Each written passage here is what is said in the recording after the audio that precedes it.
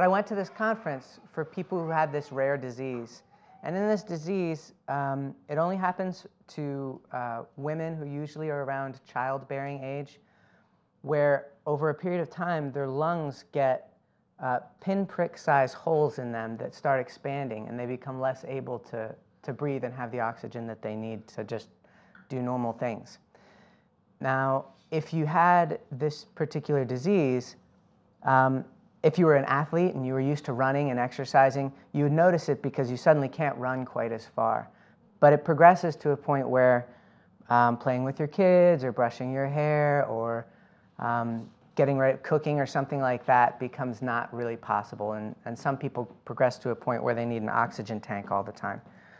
And that particular kind of a disease, pulmonary disease, a lung disease, is a lot like finances and financial health.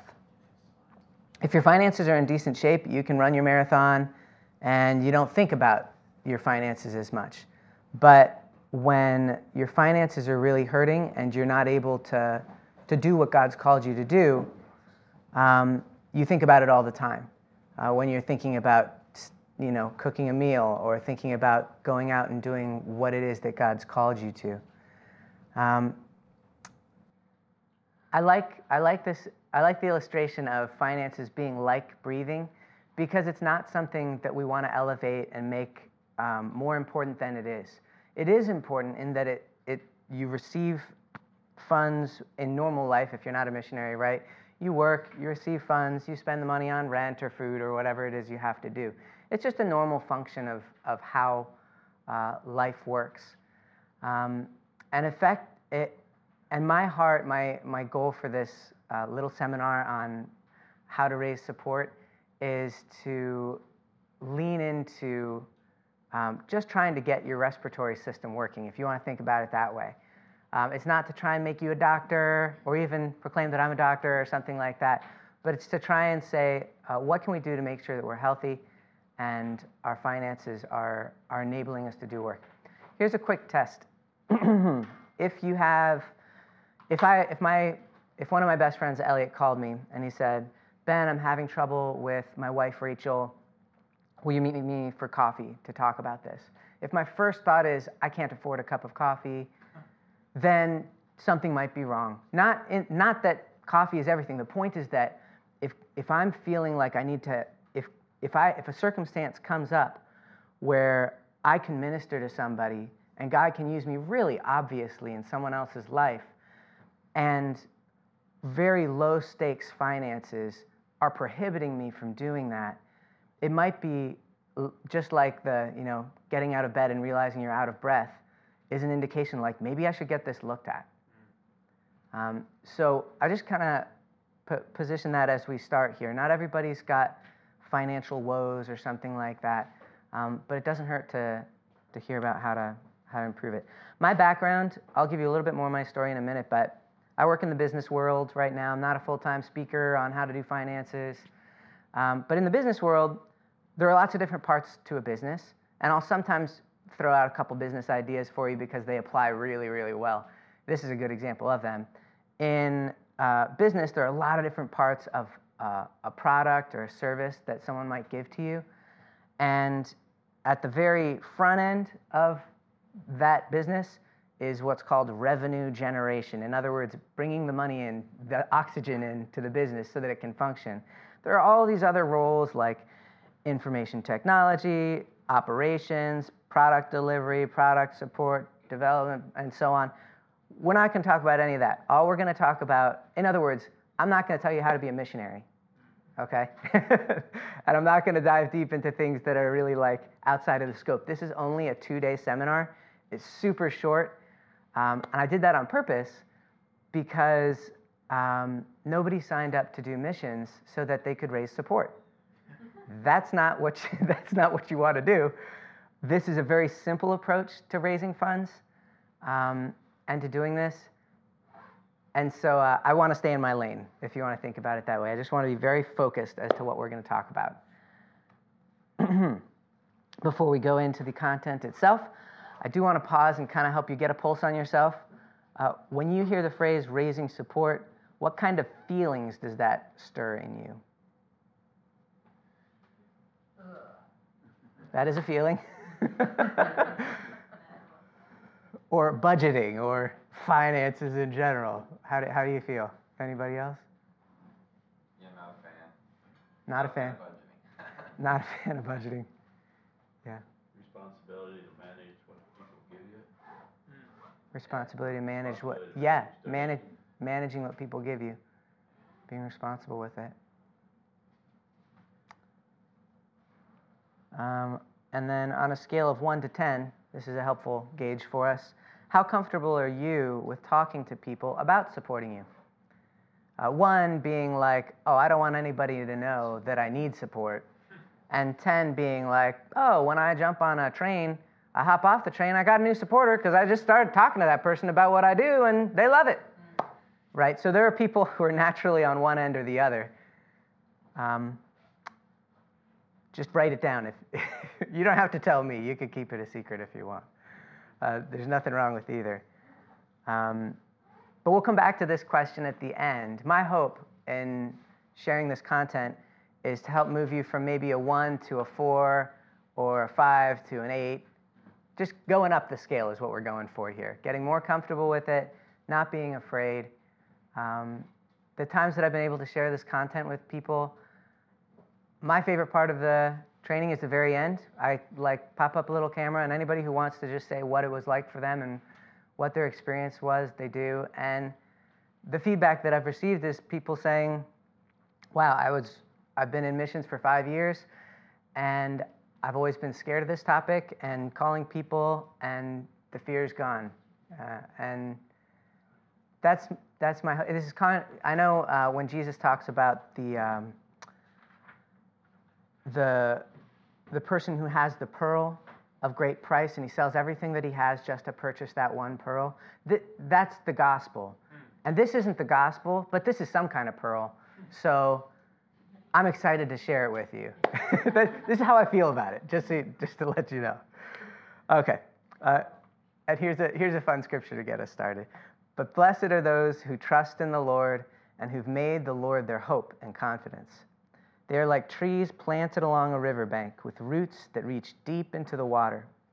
Such trees are not bothered by the heat or worried by long months of drought. Their leaves stay green, and they never stop producing fruit.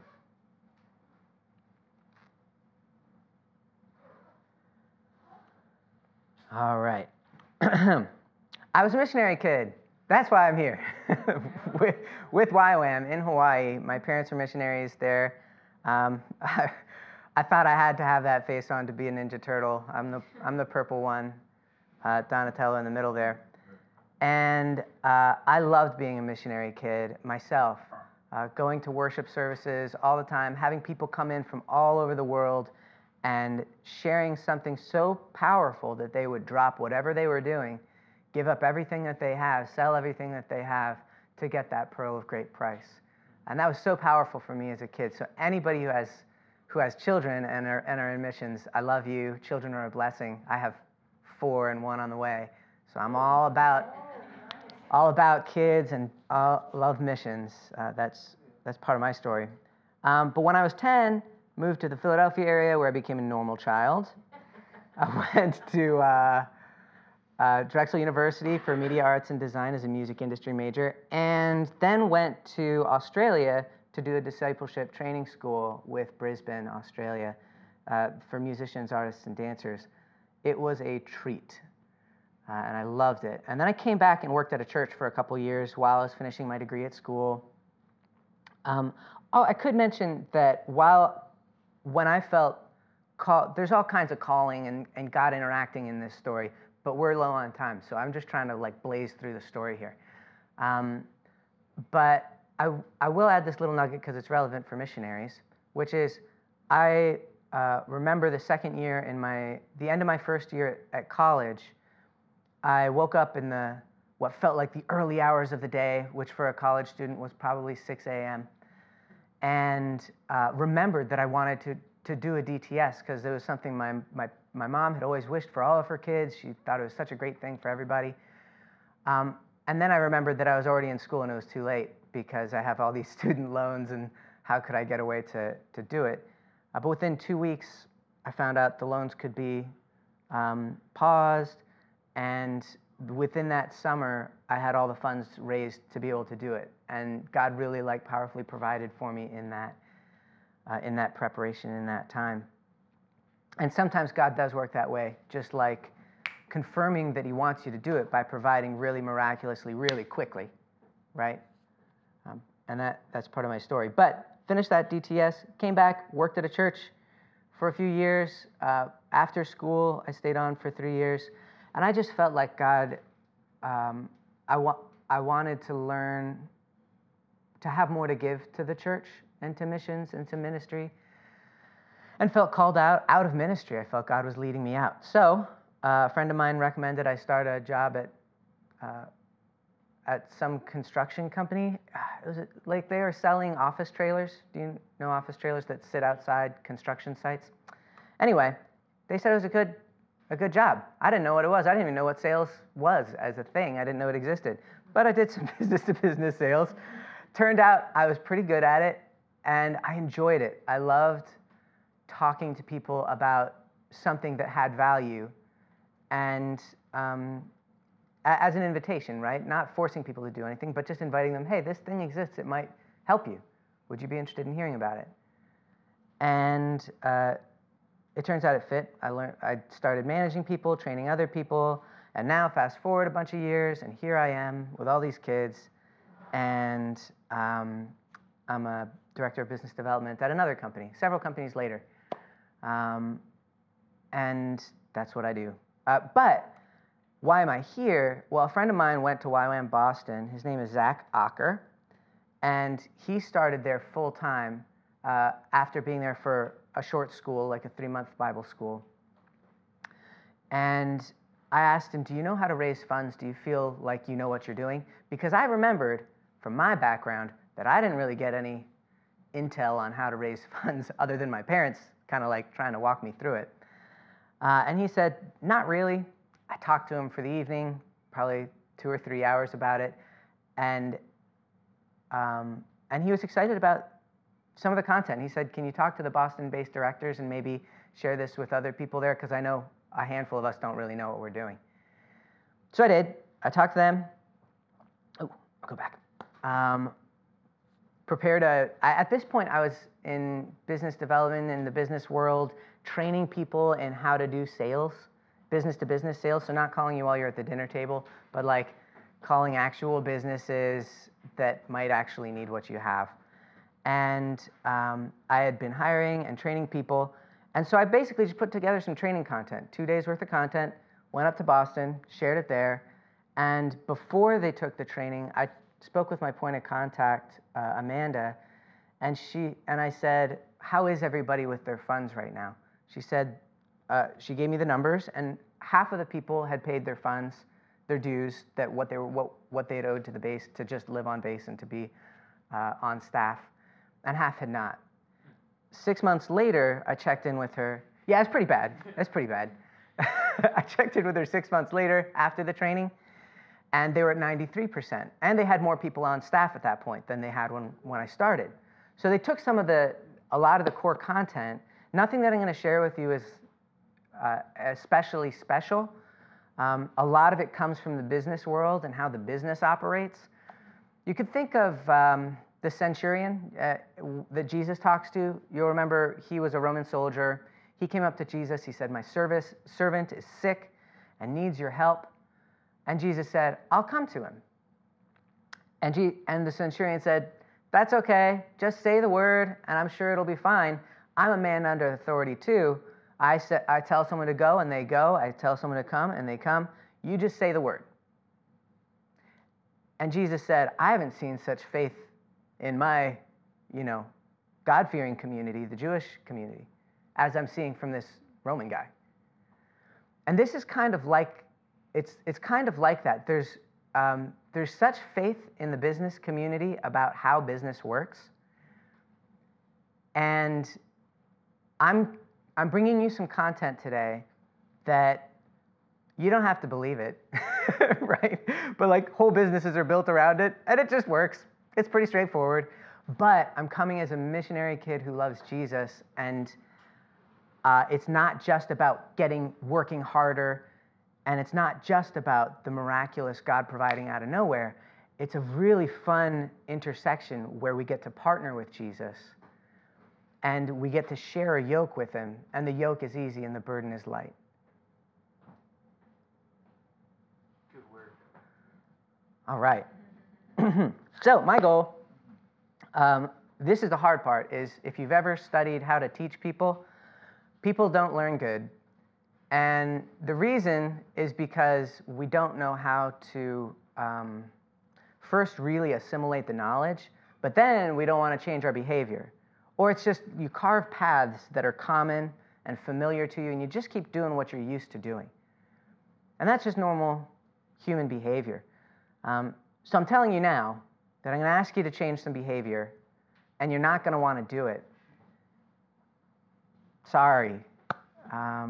It's just like anything, right? Anything good you've learned how to do. If you know how to ice skate, if you know how to sing or play an instrument or do a sport, you never like the unfamiliar movement when you start, but you sure like it when you're playing later. And this won't feel fun right away, but I'm telling you, I'm having fun. And it gets to be more fun with time. You'll also need some accountability, just because of that behavior thing, if you're honest with yourself. Also, one thing I want to do as we go is I'm gonna set a little timer for myself. And about every 45 minutes, I've got a lot of content. There will be some questions that I'm gonna have you guys answer with each other. I'm gonna have you guys write some things down. But there is a good deal of ideas and content I'm gonna be sharing. I'm gonna pause myself every 50 minutes and have you turn to pair off into groups of 2. And for 5 minutes, one of you is gonna share what you heard from those 45 to 50 minutes. And then the other person is going to share what they heard. So just 5 minutes per person. The point in that is not, it's not to make sure you got all the content. It's because it helps you learn if you repeat what you heard after you hear it. That's just how we learn, if you narrate back what you've heard. And so I want to make sure I give time for that so that at the end of today, you aren't like, well, I don't remember any of that, but so that you can point back and say, oh, I do remember this, this, this, and this. All right. Here's an overview of the content. First, we're going to talk about finances broadly from a Christian worldview. Then we'll talk about goals, financially speaking. Then we'll talk about this concept of value proposition, which is a totally businessy word. And I'll throw some businessy words out there, but don't be scared. It's reasonable. Yes? Question. Yeah. Are you giving us this kind of notes? Yes. I can send this to you afterward. Yes. Okay. Just Yeah. I probably should have given it to you beforehand so you could jot notes on it, but that's a lot of printing. After value proposition, which is probably my favorite part, we'll talk about prospecting, which is a really old term that refers to, like, if you've ever heard of an old prospector or somebody who's out there trying to find gold, it just basically means you're looking for the right fit, the person who wants to support you. Then we talk about objections, which is a sales term. It just means when people don't say yes, they don't usually say no. They say other things, like, I'm too busy, I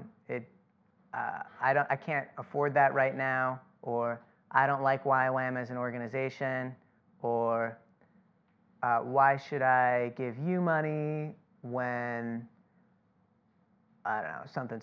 I don't know. There are reasons people give you, right? Objections is the term used in sales. It's not a great term, but it just means when people don't say yes to supporting you, what are they saying? And there's usually a pretty short list of the things people might say. And a lot of why you don't want to call people and ask them to support you is because you're scared of those objections. If you're a normal human, I'm scared of objections. People are scared of being rejected at some level.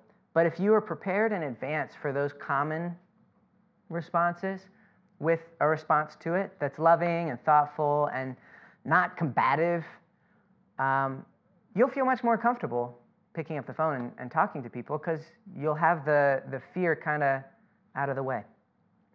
Then we'll talk about how to have a meeting, preparing, managing, and closing a meeting, how to follow through, and how to organize newsletters.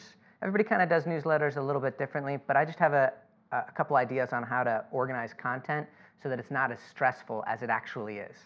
I find writing newsletters to be very stressful when I'm not organized about it. So I'll just kind of walk you through something that I find helpful. And this is over today and tomorrow. Don't worry, it's not all today. But it's a lot. You hear what I'm saying? Yeah, absolutely. Yeah. That's a great comment, and it's right on point. YWAM does things in a very particular way, inviting people to have faith and take risk, which is something Jesus does, right? You see that in Scripture. He sends people out specifically without a bag or anything like that. Let's talk about faith and work as we get started here. First, you'll remember a story about a boy who went to a conference and he had some allergy problems, so he packed his own lunch. But when they went in, all the security said no food, no anything for this conference. But he said, "I've got this allergy." So they're like, "Okay, come on in." There was an all-day-long conference. Toward the end of the day, they realized all the food vendors weren't actually brought in by the conference organizers. People were starting to get concerned because there wasn't any food on site. The boy raised up his little bread thing, gave it to the main speaker, who broke it, blessed it, shared. There was plenty for everybody to eat, right? It's like the Jesus story, you know that one. I'm just trying to make it a little more modern, a little fresh. And you'll also remember the story that Jesus talks about where God provides for the birds of the air and the flowers of the field. The birds of the air have everything that they need, and they don't store up in barns and storehouses. The flowers of the field are the most beautiful, more beautiful than Solomon, and they aren't storing things up. God provides for them. But God made them to work the way that they do. The phrase I don't know if it's American or English more broadly, but the early bird gets the worm. They wake up really early and they hustle for that food. So I just want to kind of like highlight that. And also that we as different denominations and different people can lean into two different sides of how God speaks, right? One, God does work miraculously, supernaturally. And there are whole denominations that are just about the supernatural. There are others that are very much about like work. And I even think about, I shouldn't go down a rabbit trail here, but there's a book I was reading about the Amish recently. And it was just talking about how in their culture, the idea is like, just work and let that be your witness, right? But Jesus invites us to do both. And he actually, I alluded to it earlier, but he wants to partner with us. He wants to be yoked with us. And my dad always told me growing up that God didn't create work as part of the curse, as part of the fall. Work was created before the fall. Adam was created to work in the garden, so much so that he had a helpmate, Eve, who showed up to help work as well. So there's no absence of work that God is inviting us to. He's inviting us to work with him. And work is good. It's the toil that's part of the curse, right? Where you're working and not getting anything for your effort. The sweat of your brow, right? So I just want to start with that. Work is good. It can be good. And Jesus wants to partner with us in it, which is great news.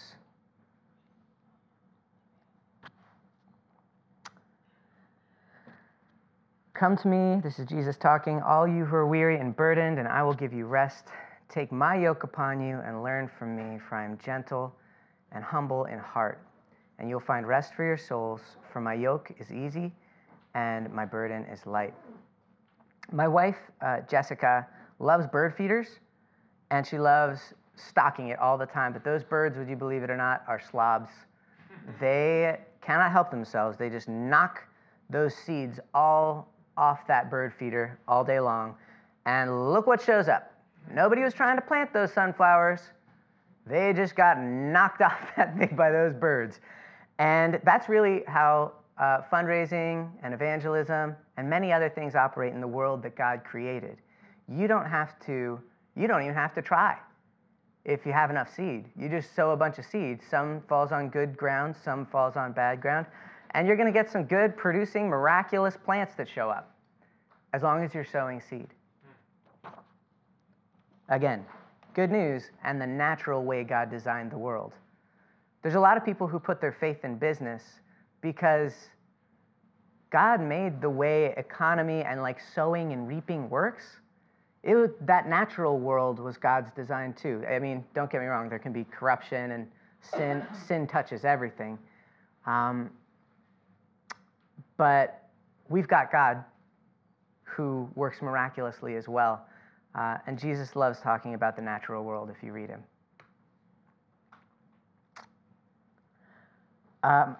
This will be hard for some of you, easier for others, as I alluded to earlier.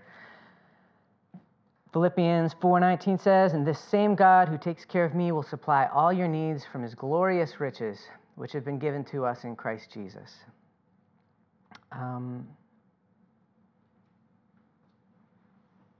For those of you who are uncomfortable, who labeled yourself as toward the 1 on the scale of 1 to 10 with comfort of sharing, asking people for support, I would encourage you to look at this almost like, I like the visual of Play-Doh. If you're familiar with it, you have these different shapes. It's still the same dough, it's just a different shape. You don't have to stop being you to raise funds. You just have to find a different shape of same you. Or like learning a new skill, like learning how to play soccer. You don't stop being a musician just because you decide to play a sport. You're still you. It just takes some practice and some new experience. Those of you who are really natural, great communicators, this content is something that's going to be like putting bones in a body. It gives you better structure so you can move farther and faster and actually have extra to give to other people. This is an interesting idea that's in 2 Corinthians, and God will generously provide all you need. Good. Then you will always have everything you need and plenty left over to share with others. Did you know that was in there? That's part of the Christian paradigm, is that you would have extra. This isn't health and wealth or prosperity gospel. This is just like the way God designed the world, is that you should have more than you need to be able to give to others. How can you be generous if you don't have anything? You can't give what you don't have is a fun phrase that I think applies here.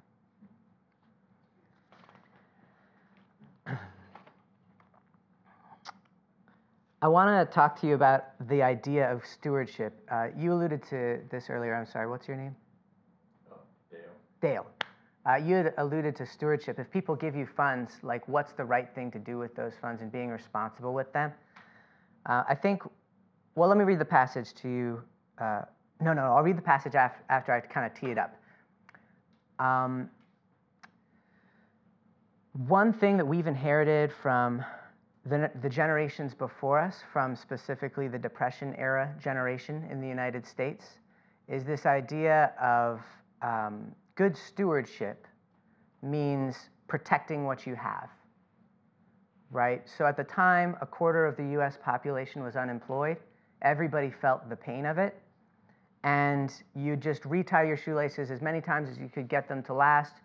And being a good steward meant keeping what you have from being wasted. You didn't want to waste anything, right? And so even some of our grandparents now may have some hoarding issues, like protecting what they have, like keeping everything. You can't throw anything away because it would be a waste. And that's where we are in history. Like, that's part of our culture. But I would challenge you with this passage we're about to read, that good stewardship is not actually about protecting what you have from a biblical perspective, but about increasing what you've been given. And this is Jesus talking. Are you ready? Oh, I'll read it out loud for you. I don't have it on the slide. You can look it up for yourself, though, in Luke 19. It says, "A nobleman went into a far country to receive for himself a kingdom and then return. Calling 10 of his servants, he gave them 10 minas and said to them, 'Engage in business until I come.' But his citizens hated him and sent a delegation after him, saying, "We do not want this man to reign over us." When he returned, having received the kingdom, he ordered these servants to whom he had been given the money to be called to him, that he might know what they had gained by doing business. The first came before him, saying, "Lord, your mina has made 10 minas more." And he said to him, "Well done, good servant. Because you have been faithful in a very little, you shall have authority over 10 cities." And the second came, saying, "Lord, your mina has made 5 minas." And he said to him, "And you are to be over 5 cities." Then another came, saying, "Lord, here is your mina, which I kept laid away in a handkerchief, for I was afraid of you, because you are a severe man. You take what you did not deposit and reap what you did not sow."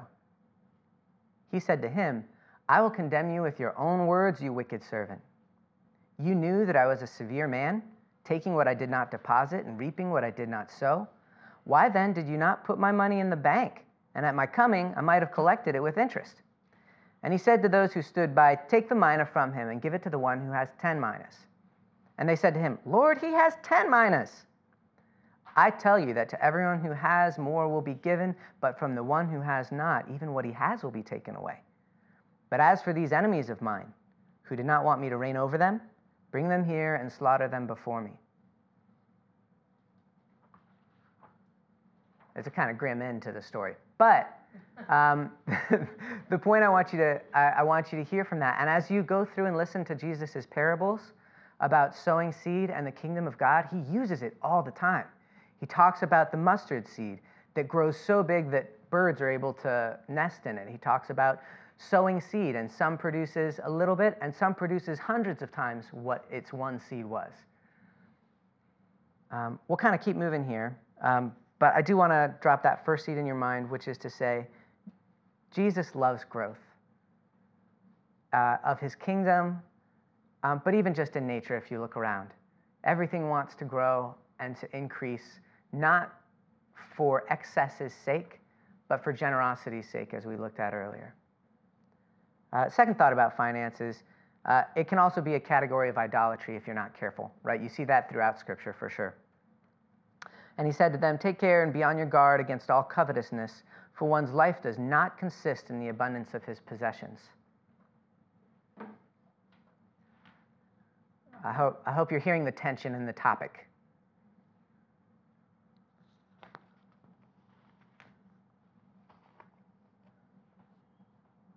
Oh, I should have mentioned, this isn't just for you, this is also for your supporters, people who support you.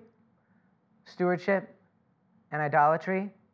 It's not this whole, you know how you don't want to listen to a sermon on Sunday and just be thinking about the person next to you? Well, this is one of those contexts where you don't want to just be thinking about you and your finances. Actually, do be thinking about the person next to you. Think about the person who's going to be supporting you. When you invite them to support you, you're inviting them to be generous with the extra they have, or with whatever they have, whether it's extra or part of their core budget, right? But you're also helping them not get hung up in their abundance of possessions, because that's not where life is. Finally, when we look at Scripture, it actually is described as a health indicator. Let's look at some passages. There's like so much in the Bible you could look at about finances, but I'm just going to kind of like lump it into a few little categories so we can get our mind around. Again, this is just 2 days of talking.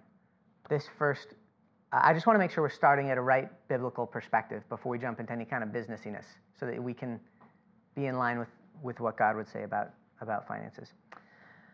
Here are just a few passages. If we could, there's so many. Jesse, could you read the first 3? Sure. Proverbs 10:4, lazy hands make for poverty, but diligent hands bring wealth. Proverbs 10:15, the wealth of the rich is their fortified city, but poverty is the ruin of the poor.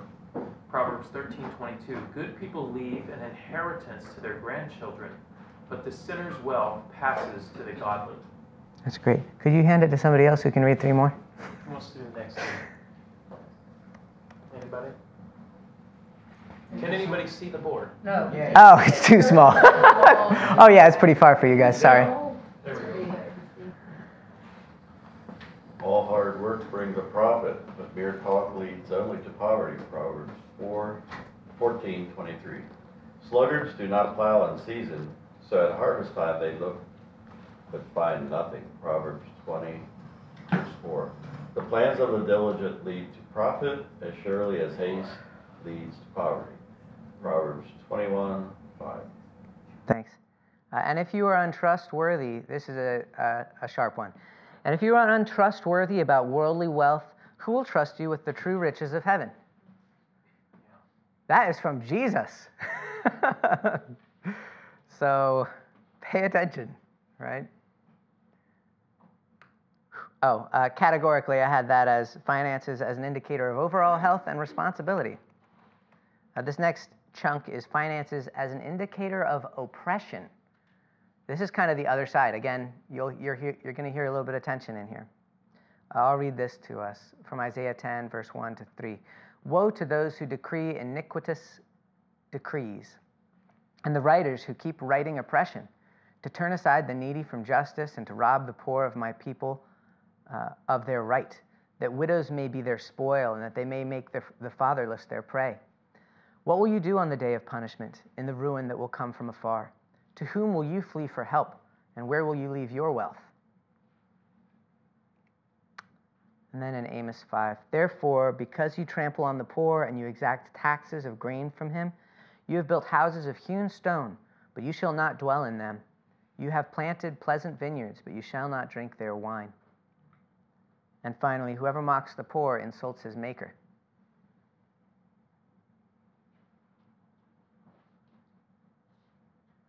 So there is an interesting tension where it's like, if you can have your act together from a financial perspective, it's an indication of good health and blessing from God, but then also there can be external forces that do harm to the financial well-being of people as well. And then finally, there's an interesting idea here in 2 Corinthians 8, 1-9. We want you to know, brothers, about the grace of God that has been given among the churches of Macedonia. For in a severe test of affliction, their abundance of joy and their extreme poverty have overflowed in a wealth of generosity on their part. For they gave according to their means, as I can testify, and beyond their means of their own accord, begging us earnestly for the favor of taking part in the relief of the saints. So this is not just giving from what you have, but giving more than what you have. And this idea of putting yourself at a disadvantage for someone else's advantage from a financial perspective. That's biblically sound. That's good.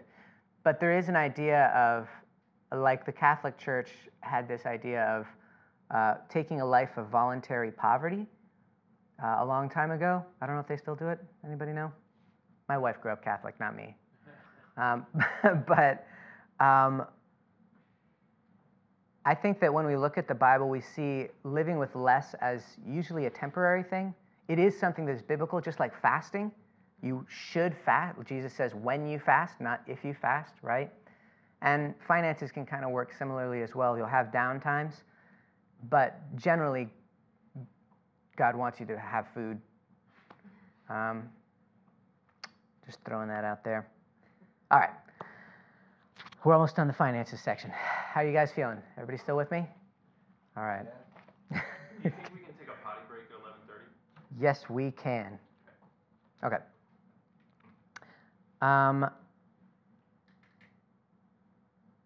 Here's another great verse about God's generosity and his perspective. Can anybody read it, first of all, from the distance? It's bigger, right? A little bit bigger? Jesse, can you send that mic to... Jaden just told me it's not working, so... Oh. Well, I'll just say it then. He's watching from the streaming room. Yeah, Cody's working on it. All right, I'll read out loud then. Ask and it will be given to you. Seek and you will find. Knock and it will be opened to you. For everyone who asks receives. The one who seeks finds. And to the one who knocks it will be opened. Or which one of you, if his son asks him for bread, will give him a stone? Or if he asks for a fish, will give him a serpent? If you then, who are evil, know how to give good gifts to your children, how much more will your Father who is in heaven give good things to those who ask him? God, would you help us to receive from you, both from supporters, from teaching, from training. Help us to be diligent in seeking, asking, and knocking, knowing that you're good and you'll give us what we need, and partner with us as we work. All right. Amen. The next section here is goals. This is probably a good spot to. Ooh, that is somewhere. That's right. Can we take? Actually, we'll do the potty break in just a minute. Could you guys pair off into groups of 2? It could be someone next to you or somebody else in the room. And each of you just take a turn sharing what stuck out to you from that particular chunk of content. And then you can go to the bathroom.